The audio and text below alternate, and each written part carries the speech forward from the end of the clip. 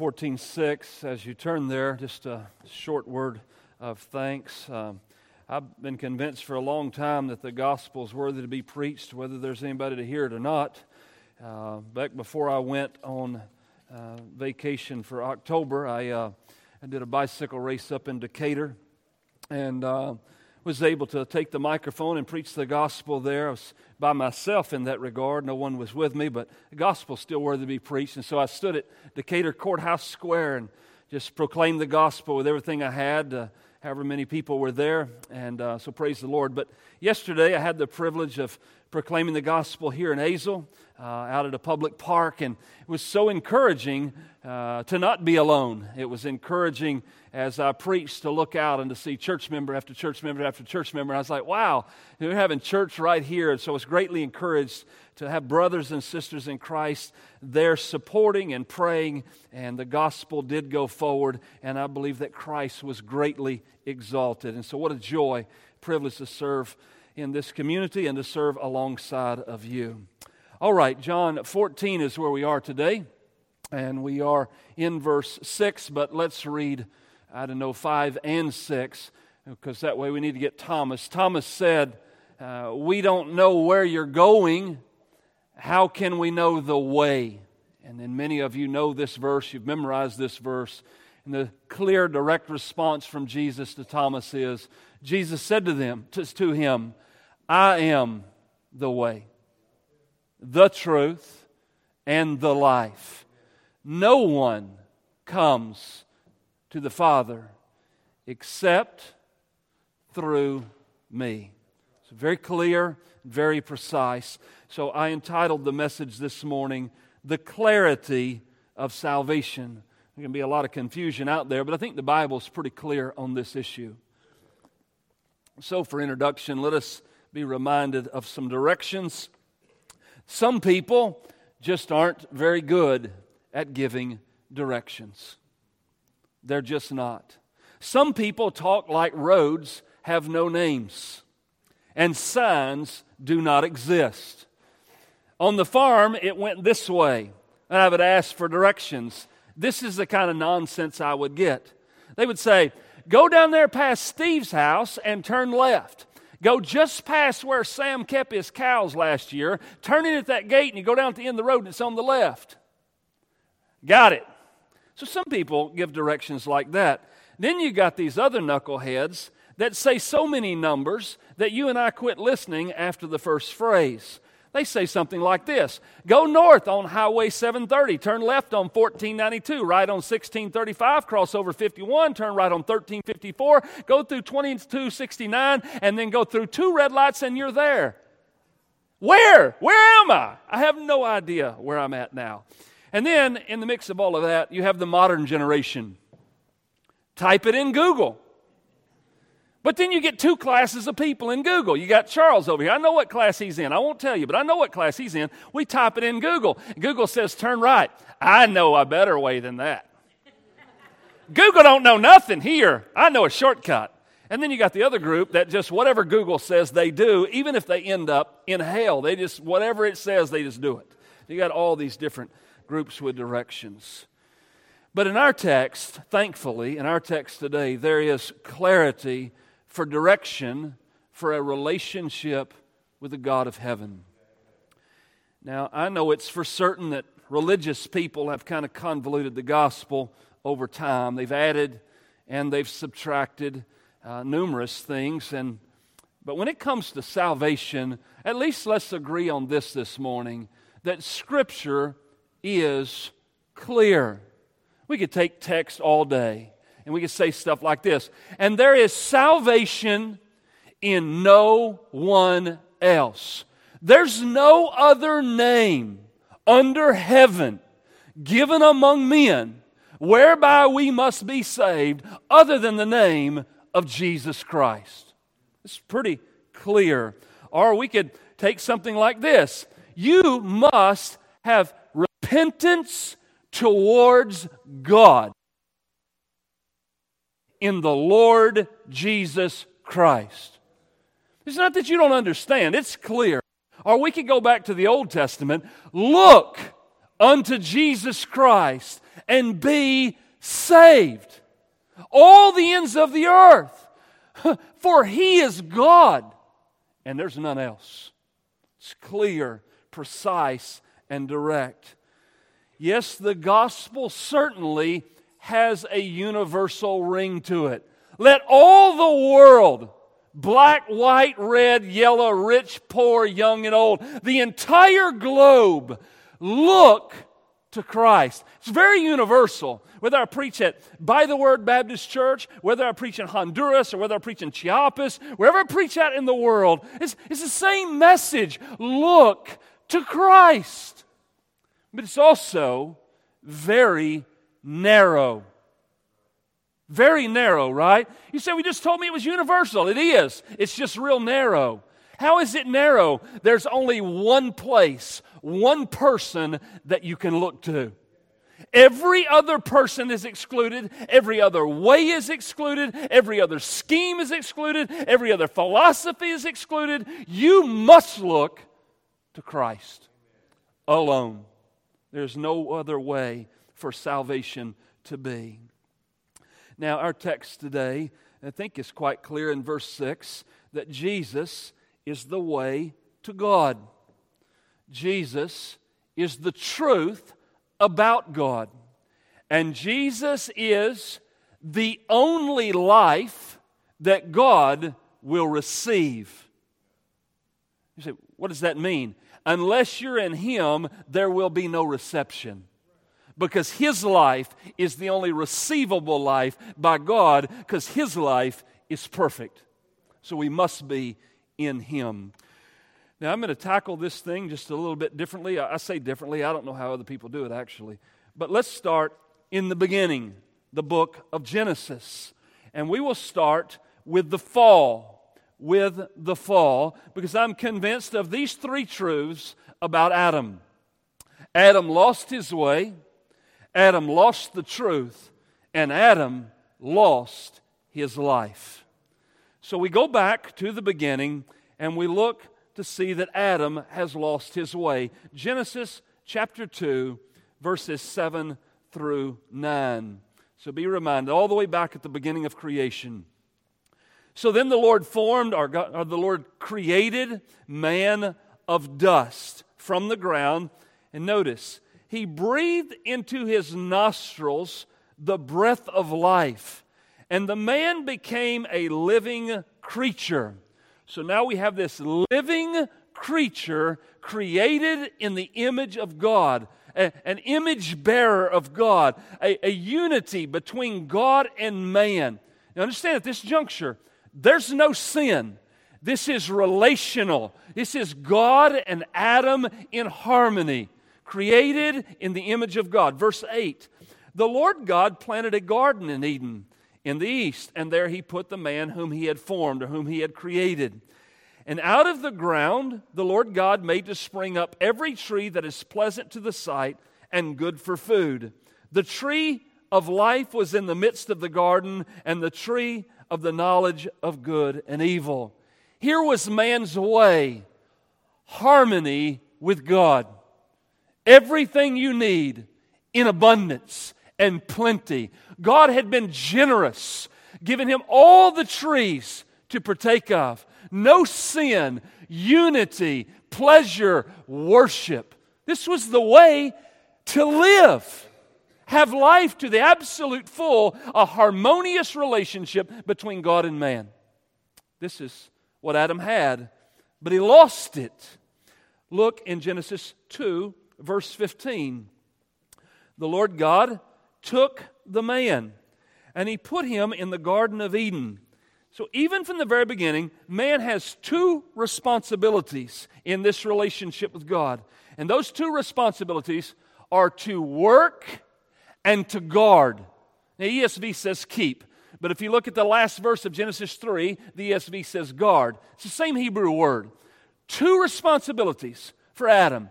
You work this ground I've given you. In a sense, me and you shall work it together. And you guard it. Okay? Because there is an enemy somewhere in this picture, and we'll get to him. So there's a guarding that must go on. Responsibility, fruitful work, no sin, harmonious relationship. What a way to live. You've never really experienced life like this because we have to deal with flesh and fallenness, right? But here in the beginning, this is the way it was. This was the way. This is the only way. Well, he lost this. He lost the truth. Look in Genesis 2, verse 16 and 17. Notice clearly, I try to speak slowly, what God says specifically. The Lord God commanded the man. It's a clear command. This is not confusing. This is what God said. You may surely eat of every tree of the garden. That's generous. Right? You can do it the other way. You know where this text is going, but you can do it the other way. God could have said, you can eat of this one tree, but you can't eat of any other tree. But God didn't put it that way. Kind of like the Sabbath day. He could have said, 6 are mine and you get 1. He did it the other way. I take 1, you get 6. Here, you get all the trees. Won't you see the goodness and the bounty of God? You can eat of everything. But this one, but of the tree of the knowledge of good and evil, you shall not eat. Because in the day that you eat of it, you shall surely die. Generosity, warning. Just abstain from this tree and keep living. Keep being in this way of harmonious relationship. But Adam lost this. Now watch what happens. Genesis 3, how is this lost? Now, when you read Genesis 3, 1 through 7, just keep this in mind, and the text says it. It's going to say, the man was with her. So keep in context that as this thing is going on, the man and the woman are side by side. Adam and Eve are together, right there together, and there's this serpent that's going to come. And so this thing is happening with these two people present. Genesis 3, the serpent was more crafty than any other beast of the field that the Lord had made. And he said to the woman, watch this. This is what the serpent said. Did God actually say? Already there's a casting of doubt on the truth of God's Word. Right here, what we would have loved to have seen, right here where it says, did God actually say? What we wished was there was Adam saying, yes, he did. That's what he said. If you want a picture of that, go to Matthew 4. Did God say, it is written? That's the way Jesus talks. Man shall not live by bread alone, but by every word that proceedeth out of his mouth. Adam didn't answer that way. Eve didn't answer that way. So when the serpent said, did God actually say you shall not eat of any tree of the garden? We may eat of the fruit of the trees in the garden. Well, she knew that much. But God said, notice she does quote God, you shall not eat the fruit of the tree that is in the midst of the garden. And then she adds to what God said. Then she adds, neither shall you touch it. God didn't say that. She added that. Lest you die, that part God had said. But one little phrase added. But the serpent said to the woman, first time he cast doubt. Now he just blatantly calls God a liar. You will not surely die. God said, you shall die. Serpent says, you shall not die. Somebody's lying, and the serpent is accusing God of lying. He goes on, for God knows from the day you eat it, your eyes will be open, you'll be like God, knowing good and evil. The woman saw that the tree was good for food. It was a delight to the eyes. The tree was to be desired to make one wise. She took of its fruit, and she ate. She also gave some to her husband, I told you, who was with her. And he ate. Just as a side note, not really a side note, but back what I said earlier, he only had 2 jobs. Work and guard. He should have guarded his wife right here, and he didn't guard her. He didn't even guard himself. He ate. Their eyes were open. They knew that they were naked. They sewed fig leaves together, made themselves loincloths. The devil says you'll know good and evil, but in reality, Adam lost the truth. He lost it. Truth about God was lost, and what happened when truth was lost? Immediately, shame came in the door. We've got to cover ourselves. We have to hide. Do you see? The way was a harmonious relationship with God. Truth is lost. Let's hide from God. The way is lost. The truth is lost. And then, as we know, Adam lost his life. You will see the account in Genesis 3, 8 through 20. I'll not take the time to read all of it, but look at the first few verses, Genesis 3, 8. They heard the sound of the Lord God walking in the garden in the cool of the day. And the man and his wife hid themselves from the presence of the Lord God among the trees of the garden. You cannot have life if you hide from God. You cannot have life. See, life is bound up in relation with God. So you got this world out here. They don't come to church. They don't read the Bible. They don't worship. They don't glorify God. In effect, what are they doing? They're trying to hide. And because they're trying to hide, the reality is they're not living.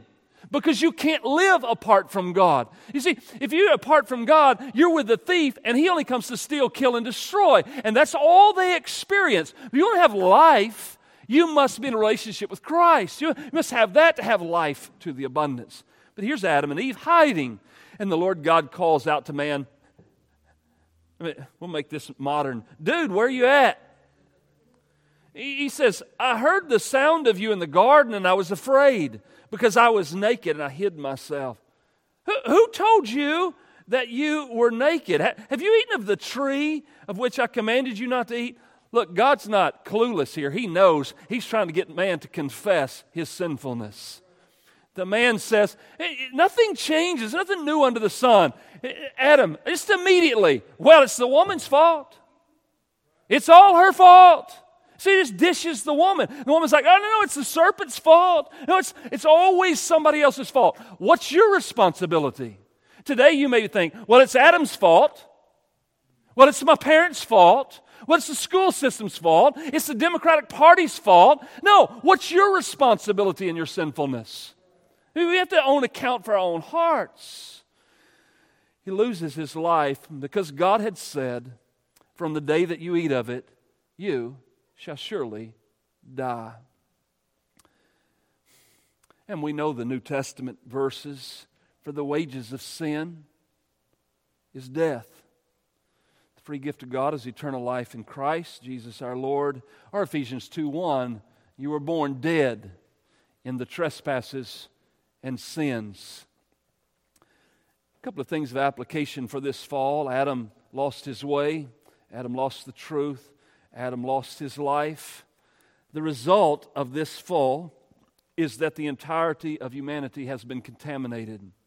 The Apostle Paul said it this way, Therefore, just as sin came into the world through one man, and death through sin, and so death spread to all men.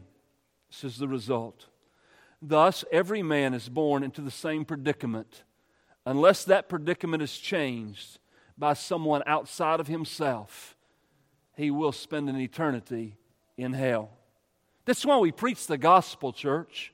It's why we preach yesterday. It's why we preach. Cody and Jeff go out on Fridays or Saturdays. It's why John goes to the abortion clinic. It's why we try to figure out ways to take gospel Thanksgiving baskets out. It's why we go to the parade and walk down Main Street and pass out gospel bags. Why? Because we believe that man lost his way and lost the truth and lost his life, and the only means of recovery is the gospel. We believe that. So we seek opportunities to get the gospel to somebody, because without the gospel, they have no hope. There's no opportunity for conversion unless the gospel is communicated. How are they going to believe if someone doesn't preach? How are they going to preach unless they're sent? How beautiful are those who preach the gospel of good news? Somebody got to tell somebody. This is the reality. The foundation of humanity is fallen. We've lost this relationship. We've lost the truth, and we've lost our lives, and God has the answer. So we move to the redemption back in the Gospel of John. The redemption of humanity. And we take our phrases here, and we have this first phrase. Jesus said to him, to Thomas, very clear, very precise. You don't have to go to seminary to figure this one out. Jesus says, I am the way, the truth, and the life. And the definite article is on all three of those on purpose. It's an exclusive claim that only one person can make. You might remember this. Let me at least run it by you. But in the Gospel of John, there are 7 of these specific I am statements. Jesus says, I am, I am, I am. Who is Jesus? You might answer the question of who is Jesus this way. He is the bread of life. He is the light of the world. He is the door. He is the good shepherd. He is the resurrection and the life. He is the way, and He is the true vine. He's all of those things eternally. It's who He is. And He makes that claim. And yes, there are allusions to Exodus where God says to Moses, you tell them, I am has sent you. Those claims there are alluded to here when Jesus says, I am. Now, number 1, Jesus is the way. Okay? Know that clearly. Let me give you a warning. It's found twice in the Bible.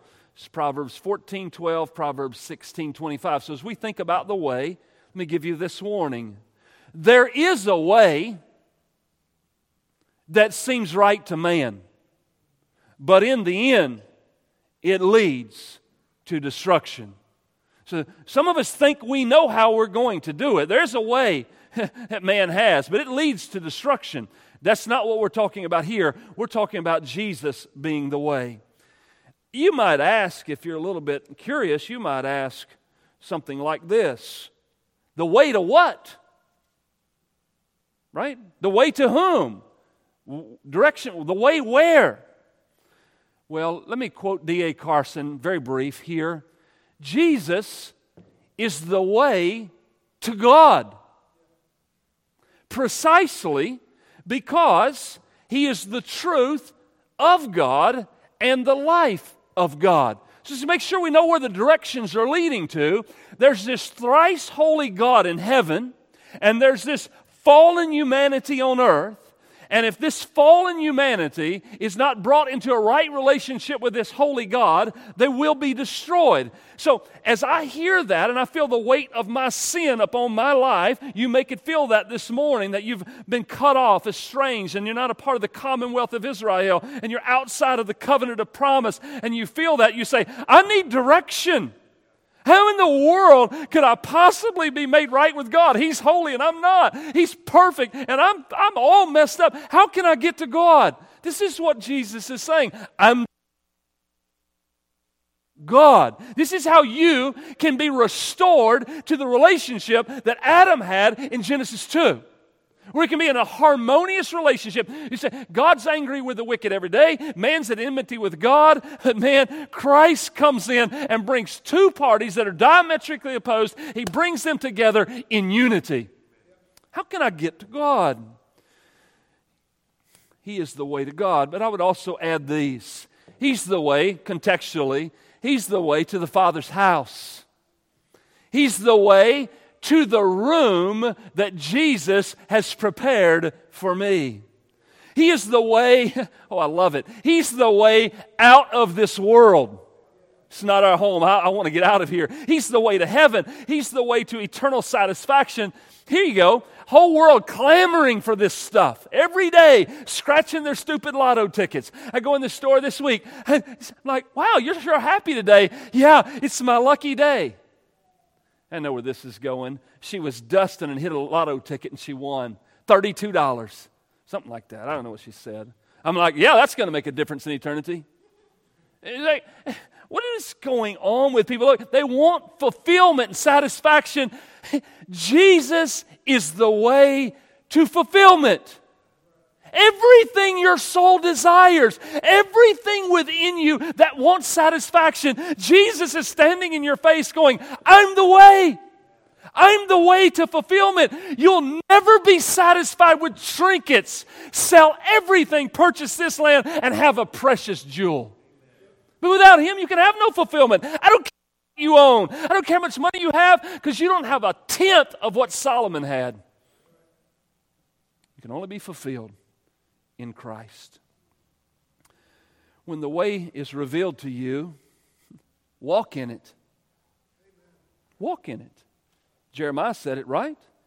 Jeremiah says, but this command I give to you, obey my voice. I'll be your God, you shall be my people. And walk in the way that I command you, and it will be well with you. Fulfilled, meaning, purpose. Walk this way in Christ, and it will be well with you. Does that mean that things bad don't happen? It don't mean anything like that at all. But it means you'll be well. It means that if you're sailing across the sea and the whole family drowns, that you could take a ship and go across the same part of water where your whole family drowned, and you could write a song that's titled this, It is Well with My Soul. How do you write that? Because if you're in this way, it will be well with your soul. Well, that's nice. The way is Christ. Also, Jesus is the truth. The truth about what? The truth about God. So here we are this morning. Maybe we'll be like Pilate. Pilate says to him right before the crucifixion, he says, what is truth? Maybe he should have said, who is truth? His truth was standing right before his very eyes. Whereas Adam lost the truth in what he said and did, Jesus only spoke exactly what the Father told him to speak. And he only did what the Father showed him to do. Jesus has redeemed everything that Adam lost.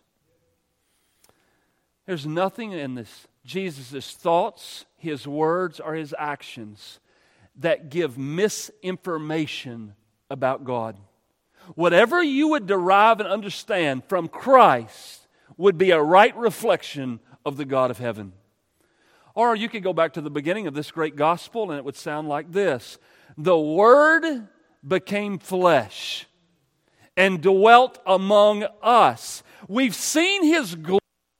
Glory as of the only begotten of God, full of grace and truth. It's full of it, overflowing with it. He's all true. For the law was given through Moses. Anybody? But grace and truth, it came through Christ. All of it. Anything you know to be true, you must have derived it from Him because He's the source of all truth. Adam lost it, but Christ didn't. Christ has it all. He knows everything because He's omniscient. Every true thing about God is in Him. All the shadows of the Old Testament point to one reality of truth, Christ.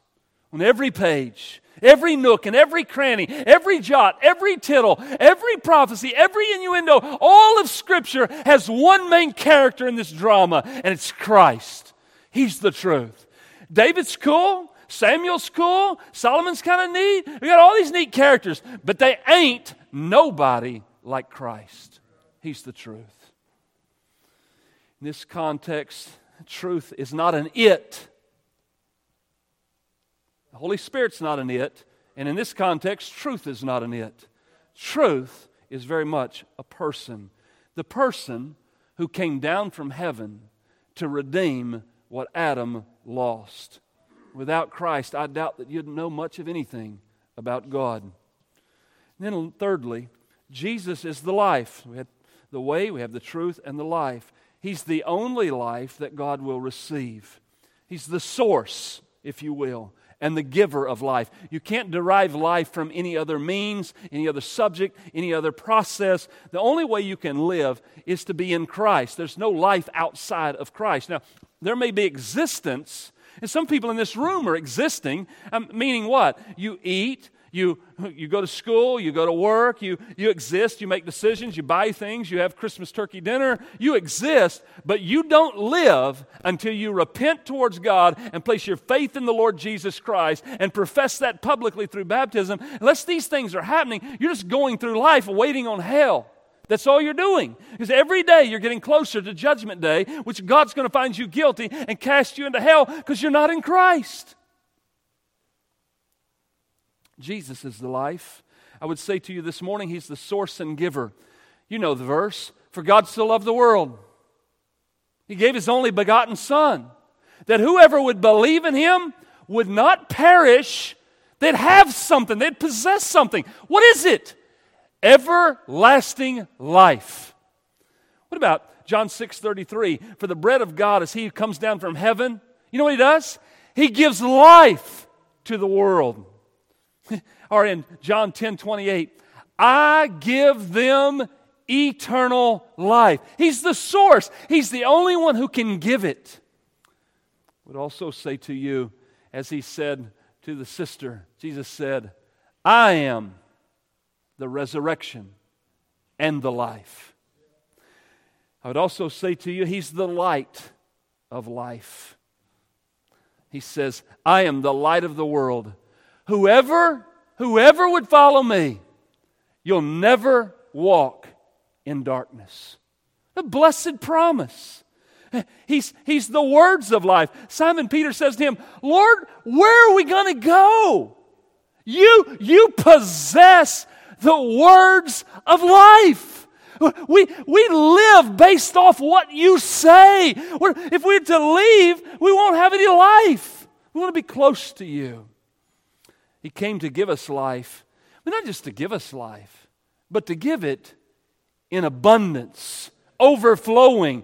A thief over here stealing, killing, and destroying. Jesus says, look, this is the whole reason I came. I want to give life, but I want to give it to the abundance. Look, here I am, 53 years old. I haven't been shortchanged at all. I can tell you all these stories where things are tough and things are hard and we survived, scratched 2 pennies together and all these different events that happened in my life. But I can tell you this, I've never been shortchanged. Why? Because I have life. At any point in my life previous to this, if I would have died, I'd have woke up in glory.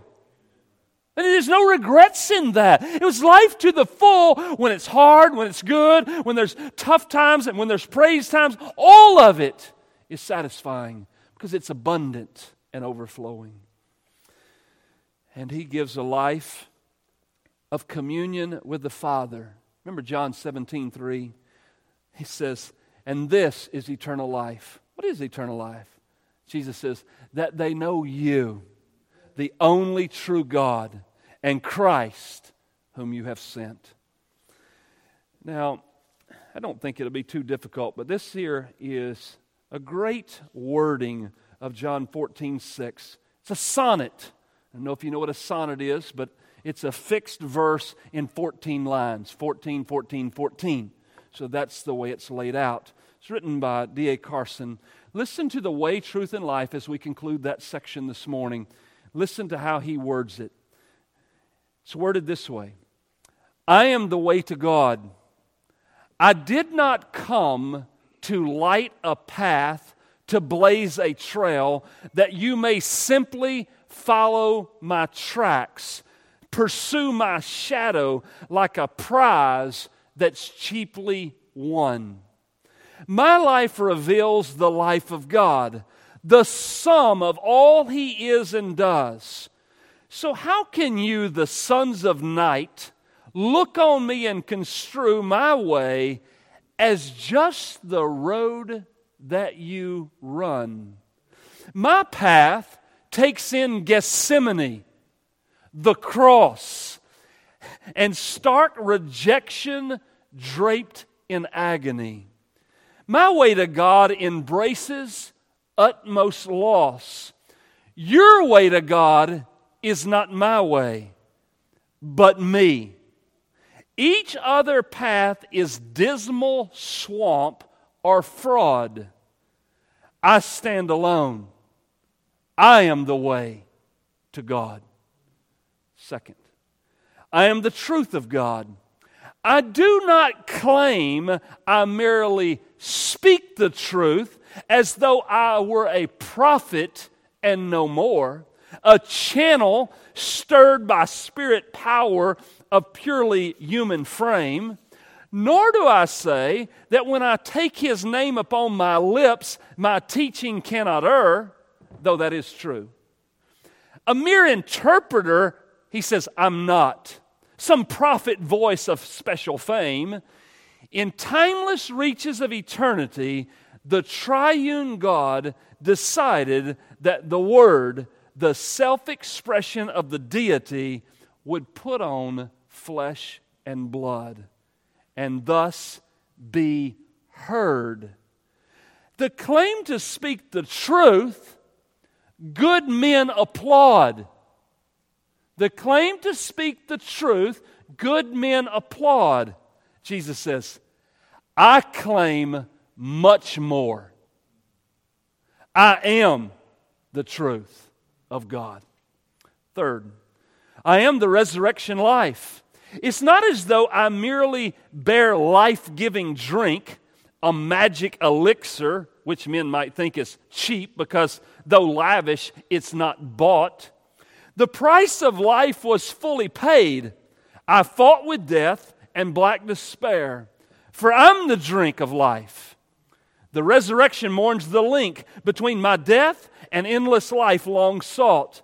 I am the firstborn from the dead, and by my triumph I deal death to lust and hate. My life I now extend to men and ply them with the draught that never satiates.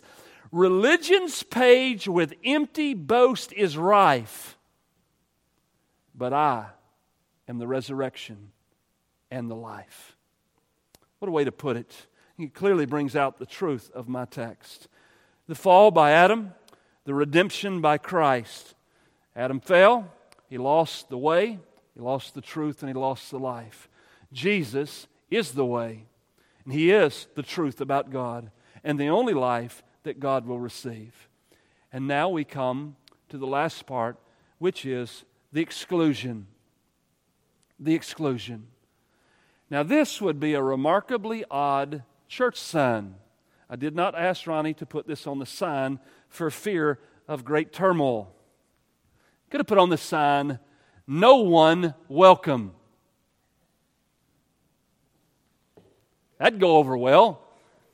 Everybody excluded. No one gets in. It's like, what happened when they changed the name of their church? They've lost their minds. But there is a universal exclusion to my text. No one, nobody, no how can go to heaven. Everybody's excluded. I don't care where you're born. I don't care what your genealogy is. I don't care what your background is. You, in and of yourself, cannot walk in to heaven. You don't have the right clothes. You bind him and cast him out. How'd you get in here? Remember the parable, right? You didn't have the right clothes for the wedding. Exclusion is universal. Status, genealogy, your finances, your age, your color, your good works. The message is, you can't come. But there is an approved exception. There is an approved exception. I like exception clauses, and I like this one better than any I've ever read. Now, you can work with this, and hopefully it'll resonate in your hearts, but let's hear the joy of some exception clauses in the Bible. They go like this. All things have been handed over to me by my Father, and no one knows the Son except, right? No one knows the Son except who? Except the Father. Well, and no one knows the Father. Well, except the Son. Are you ready for the joy? and anyone to whom He chooses to reveal Him. Let me give you another context. You're at the Transfiguration, and they see Jesus, and they see Moses, and they see Elijah. And they have all this vision, and then their faces are down, all of this glory. They can't even look up. And then finally they lift up their eyes, and they see no one. Now that would be a shocker, would it not? Jesus, Moses, and Elijah gone, and desertion. They look up there, lift up their eyes, they see no one except Jesus. And that's all we need to see, right? Jesus only. And you remember in the Gospel of Mark, also in Luke, Jesus said to him, "Why do you call me good? There is none good except God alone," right? Except God alone. He's the only one who's good. So think about our text. No one can come except. There's an exception clause here. The sign reads, "No one welcome." And then grace that is given is this: all that are in Christ can come. Every one of them. Come and welcome. You hear the message? The way, the truth, and the life. Nobody's welcome except you, if you. So let's let the gospel thunder as we leave. And when the service is over and you depart the room, you take this message with you. And it sounds like this from Isaiah. Come, everyone who's thirsty. Come to the waters. You don't have any money? Come buy and eat. Come buy wine and milk without money and without price. Why do you spend your money for things that will not satisfy? Listen diligently to me and eat what is good. Delight yourself in rich food. Incline your ear and come to me. Hear that your soul may live, and I'll make with you an everlasting covenant. John 7:37, on the last day of the feast, that great day, Jesus stood up and He cried out with a loud voice, crying out vehemently, if you will, "If anyone is thirsty," anybody in the room is thirsty, He says to you, "Come to me and drink." You'll never come to this well again. My well is overflowing. You'll always be satisfied if you just come to Christ. We get to the end of the book, and the Spirit and the bride say, "Come." Say, "Come." And let the one who hears come. And let the one who's thirsty come. And let the one who desires the water of life without price come. Come one and come all. No one's welcome, but come anyways and come to Christ, because in Christ you will be made welcome. Only those who believe Christ will be permitted entrance.